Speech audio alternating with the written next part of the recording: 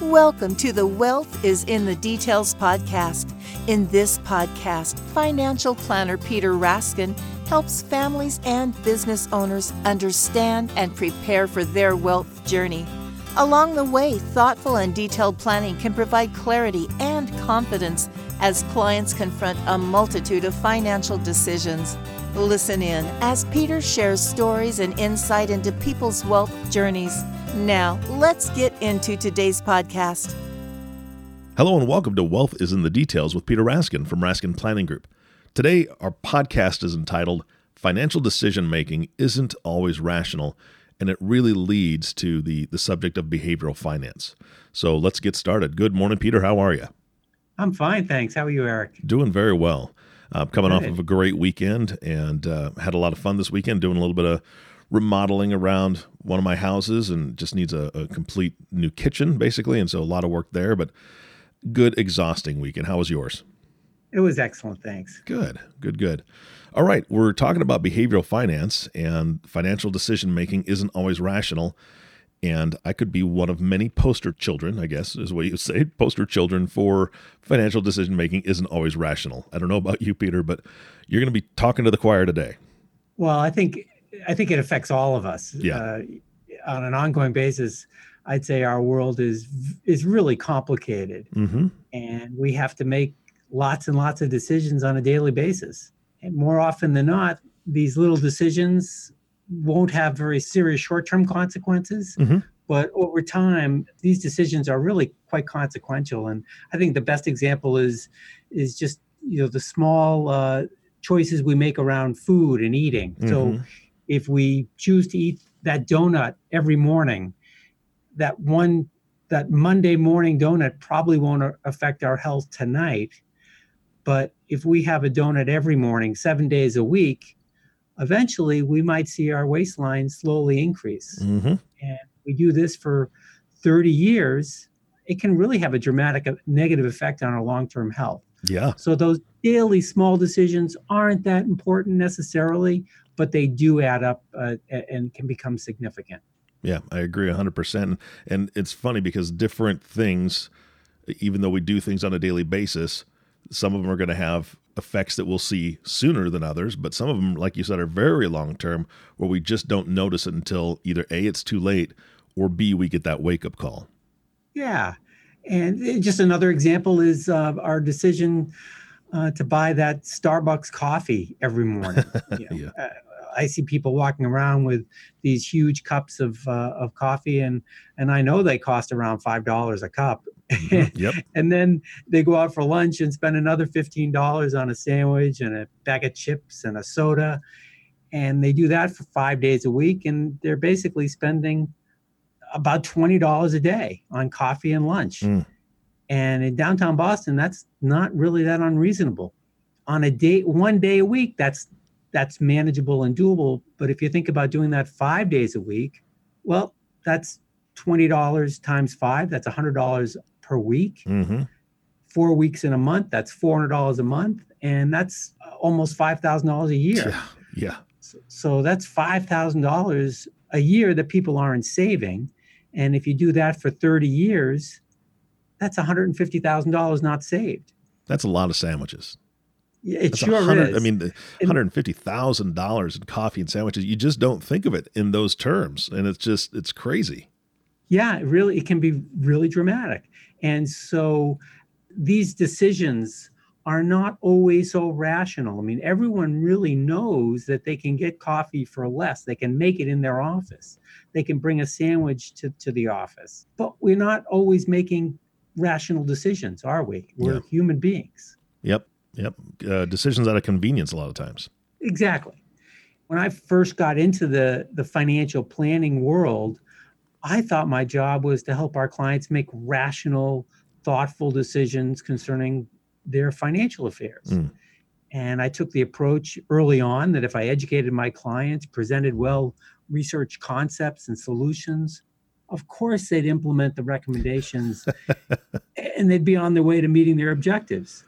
I just figured I could lead everyone to that promised land. So how did that work out for you, Moses? not so well. Yeah, unless you're walking right next to them every day, every hour, every minute, telling them, "Hey, you don't need that coffee, or you don't need that donut for sure." Yeah. Yeah, it's a great dream, but reality hits you pretty quick, I'm assuming. Yeah, and it's not that people aren't rational in different aspects of their world, but they're just not rational about everything. Yeah. And so, I realize that around decision making and economics, that people are not computers; they're human beings, and lots of things get in the way of rational decision making. Mm-hmm. So it really at this point it didn't take very long, but I really became interested in understanding how people make decisions. Yeah. Now, back in the 70s, there were some academics interested in a course of economics that they eventually called behavioral economics. And this course of study attempts to understand the how and why humans make economic decisions. It really talks about our tendencies and our biases. So I've become fascinated by these concepts, and I found them really helpful in understanding human economic behavior. Again, that's not to say I know the secret formula and that will lead every client to that promised land, but I do think having this information, understanding our tendencies and our biases, makes me a better planner. I think more empathetic and less judgmental. And I think it's just helpful. It's helpful in other aspects of my relationships as well. Yeah, that's good. Yeah. So what I thought I'd do today is really talk about some of these tendencies, these human tendencies, and really kind of give you a list of what I think are some of the important biases that we all face. The reason I think this is so important is just self-awareness can lead us to establish certain strategies that will help us overcome these inherent biases, which I think we're all subject to. Yeah. All right, where do we start? Let's start with something that the behavioral economists call confirmation bias. And this is maybe something that many of our listeners have heard about in the news recently, and they've heard it really discussed around the political discussions. Mm-hmm. And it's how, in politics, for example, there's the echo chamber of listening to news.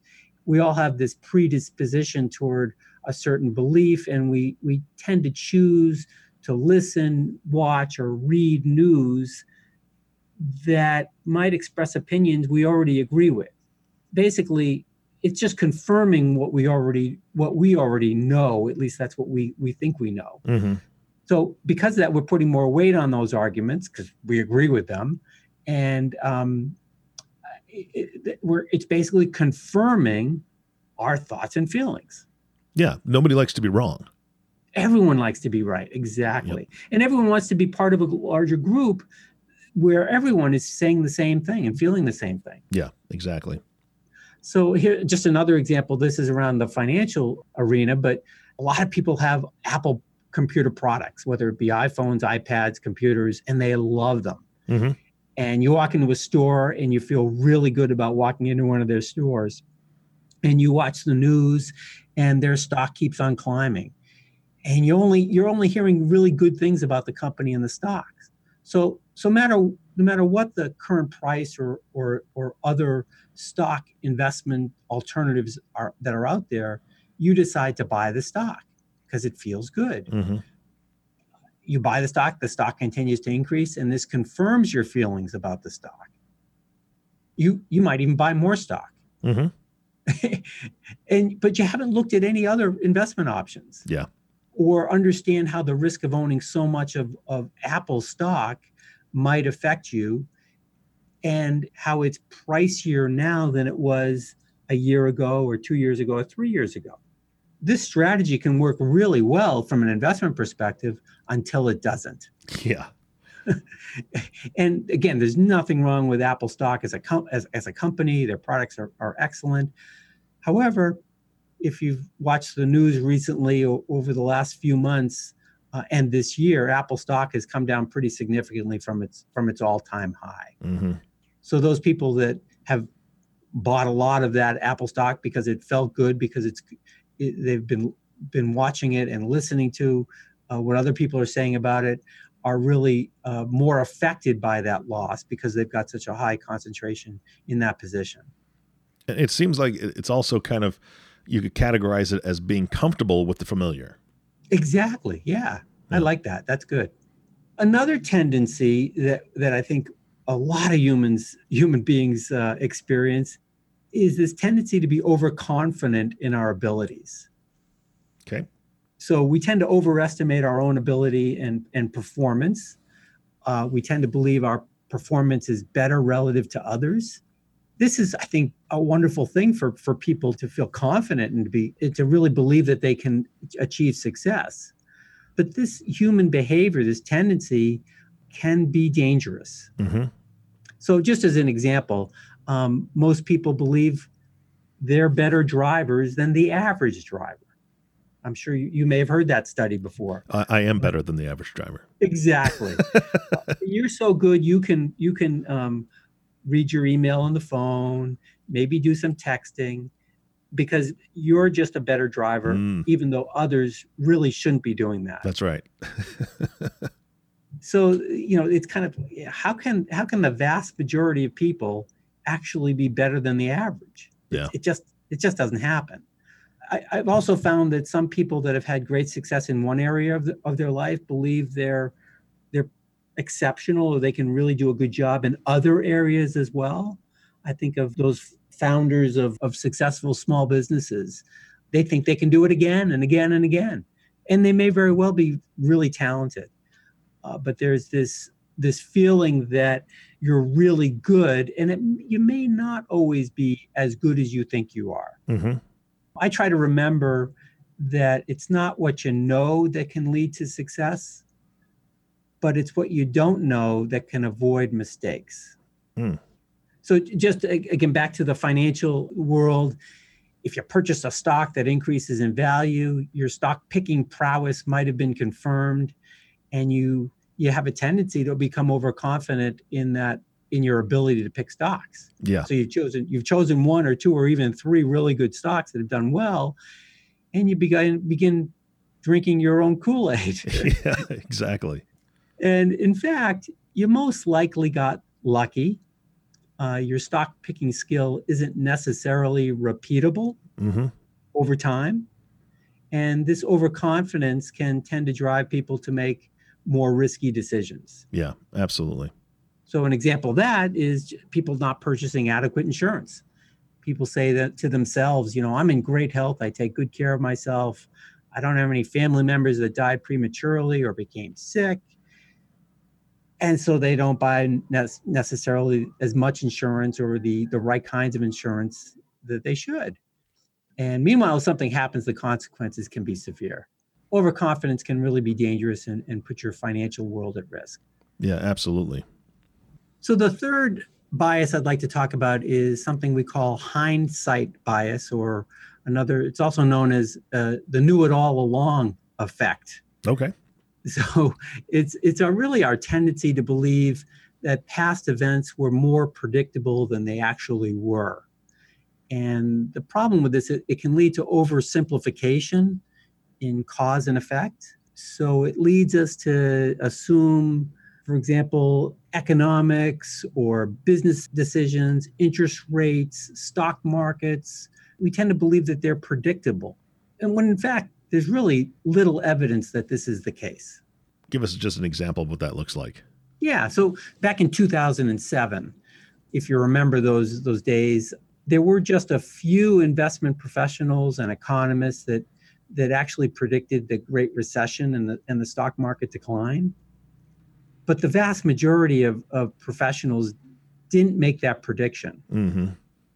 So should we assume that those that correctly made the right call at that point in time are smarter than everyone else and will likely make accurate predictions in the future? Gotcha. Yeah. I mean, it goes right back to what you were talking about earlier. It's kind of sometimes people get lucky. Yeah. And that's not to say that those people who made those predictions aren't smart. Exactly. No, yeah. Don't assume that. No. Yeah, and it's not that they didn't take a different look at the world, but it's just that these kinds of events are just not really predictable. And again, this is called hindsight bias. Mm-hmm. So our feeling is we should probably just assume that markets and the economy are always unpredictable, and we should always prepare for the worst. Gotcha. And clients ask me all the time, what do you think is going to happen? And, I think, they say, I think because of this administration or that administration or these things happening in the world that we need to prepare. And my comment is, we should always be prepared. Yeah, absolutely. What's really interesting about this bias, I think, is that we tend to recognize it in others, but we tend not to recognize it in ourselves. How so? Well, just that we can say, oh, you're just simplifying the issues that are coming, and you're just guessing about the future. That bias. Got it. So you may not be able to predict, but I think I can. Mm-hmm. Got it. All right. So what's the next bias? Recency bias. Oh, all right. And recency bias is when we tend to put more weight or credence on more recent events. Okay. So, you think about this, people have short-term memories when it comes to the stock market, and it's either declines or increases.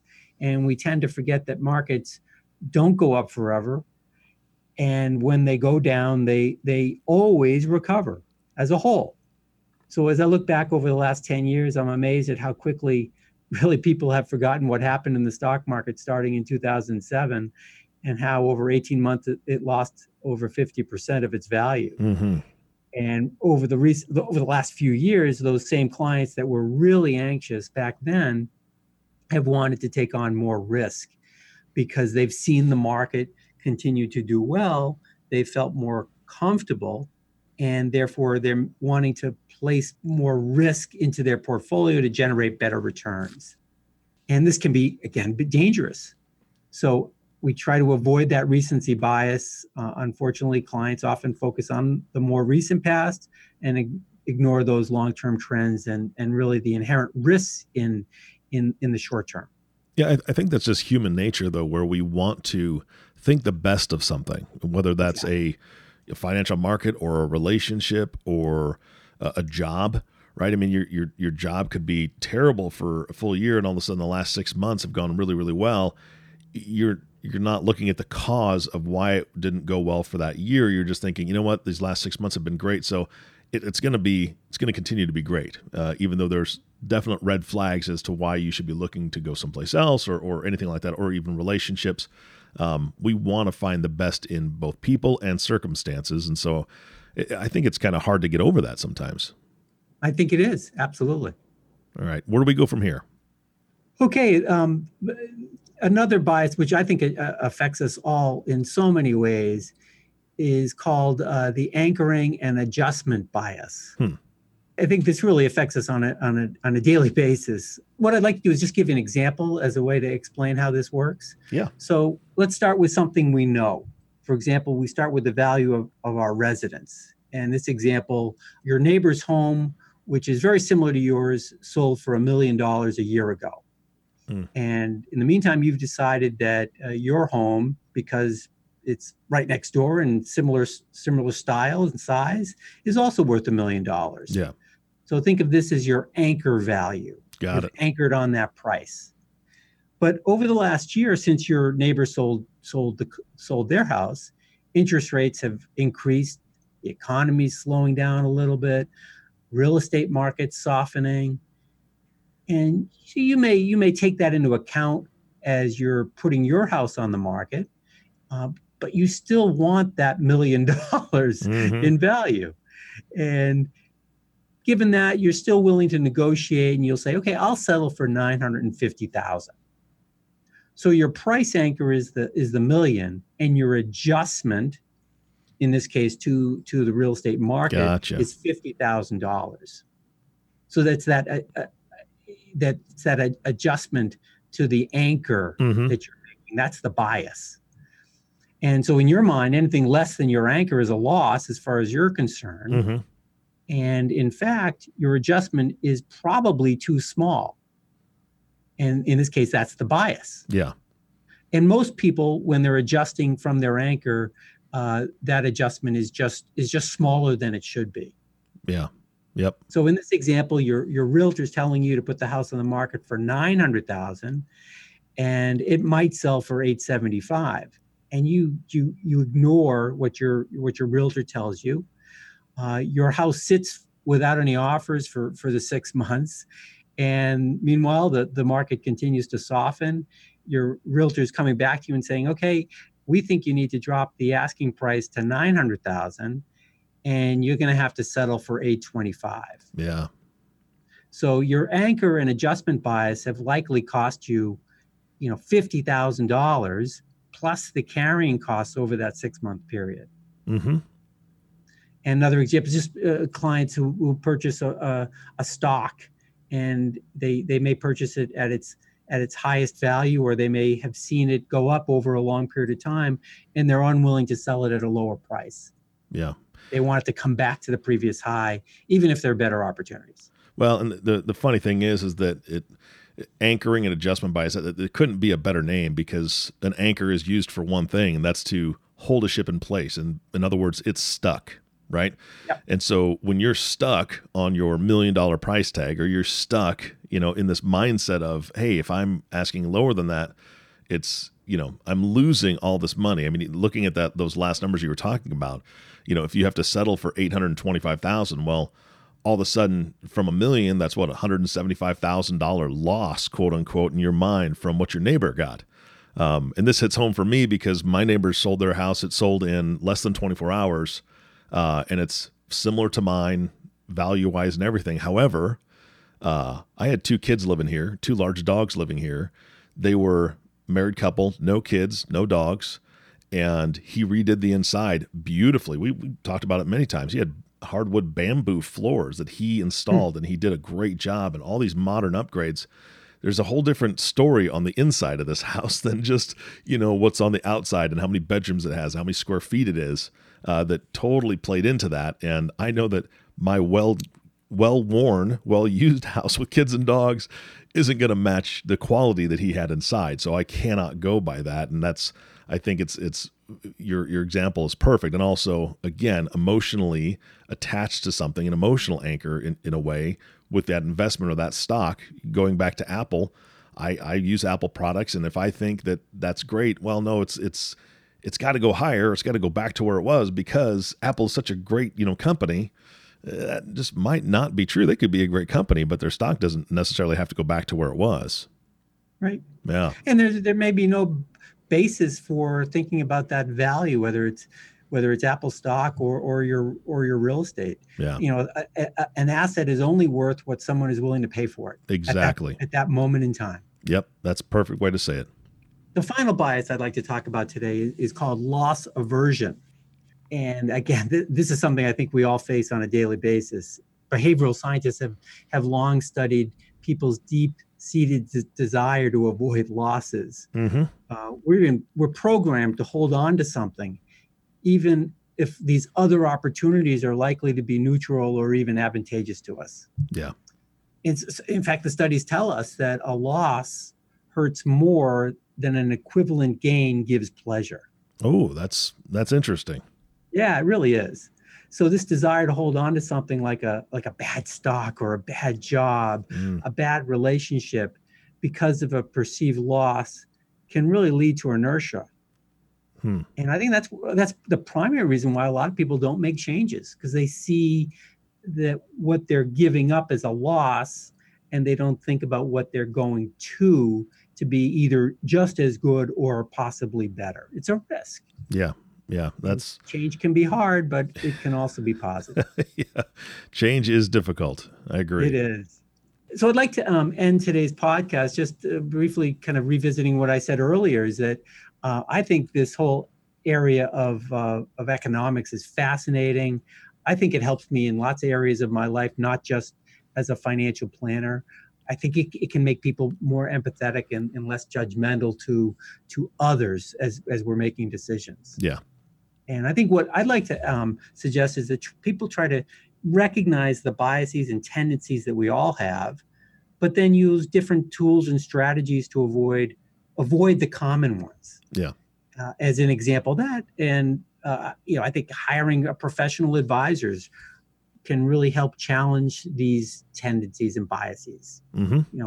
Be self-aware that we're likely confronting these decisions on a daily basis, and try to make decisions that aren't always so easy, but keep on trying. Yeah. And that's the bottom line. Just keep trying.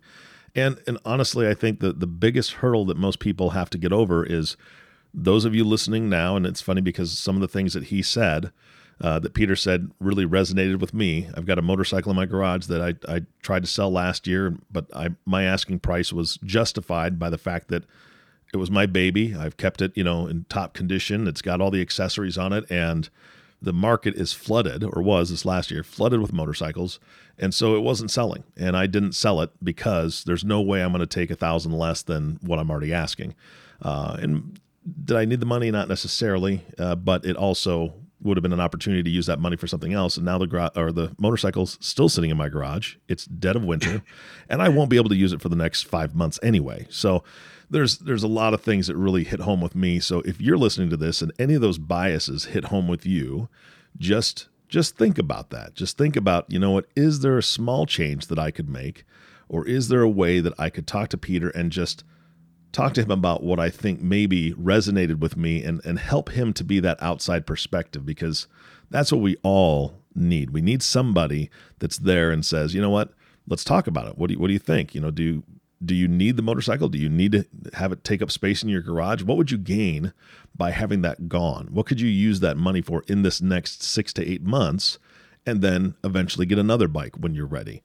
That would have been a great perspective. And my wife probably tried, but that's a whole nother story when it's your spouse that's trying to be that outside Absolutely. perspective. So I would encourage each one of you, if you're listening to this and anything struck a chord with you, reach out to Peter and his team, because they'll give you an honest, fair assessment and just say, hey, look, let's talk about it together.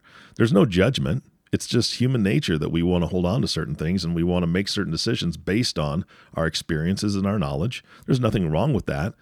As long as decisions we're making are best for our financial future, or best for our health, or best for our whatever our situation is. So, Peter, thank you so much. You brought up a lot of great points today. Oh, thank you, Eric. All right. We'll talk to you soon, Peter. Hey, and thank you, everyone, for listening to the Wealth is in the Details podcast with Peter Raskin. If you have not subscribed to the podcast yet, please click the subscribe now button below. This way, when Peter comes out with a new podcast, it'll show up directly on your listening device. This makes it much easier to share these podcasts with your friends and family. Thanks again for listening today. For everyone at Raskin Planning Group, this is Eric Johnson reminding you to live your best day every day. And we'll see you next time. Thank you for listening to the Wealth is in the Details podcast. Click the subscribe button below to be notified when new episodes become available. The information covered and posted represents the views and opinions of the guest and does not necessarily represent the views or opinions of Lincoln Financial Advisors Corporation. The content has been made available for informational and educational purposes only. The content is not intended to be a substitute for professional investing advice. Always seek the advice of your financial advisor or other qualified financial service provider with any questions you may have regarding your investment planning. Peter Raskin is a registered representative of Lincoln Financial Advisors. Securities offered through Lincoln Financial Advisors Corporation, a broker, dealer, member SIPC. Investment advisory services offered through SageMark Consulting, a division of Lincoln Financial Advisors, a registered investment advisor. Insurance offered through Lincoln affiliates and other fine companies. Raskin Planning Group is not an affiliate of Lincoln Financial Advisors. Lincoln Financial Advisors Corporation and its representatives do not provide legal or tax advice. You may want to consult a legal or tax advisor regarding any legal or tax information as it relates to your personal circumstances.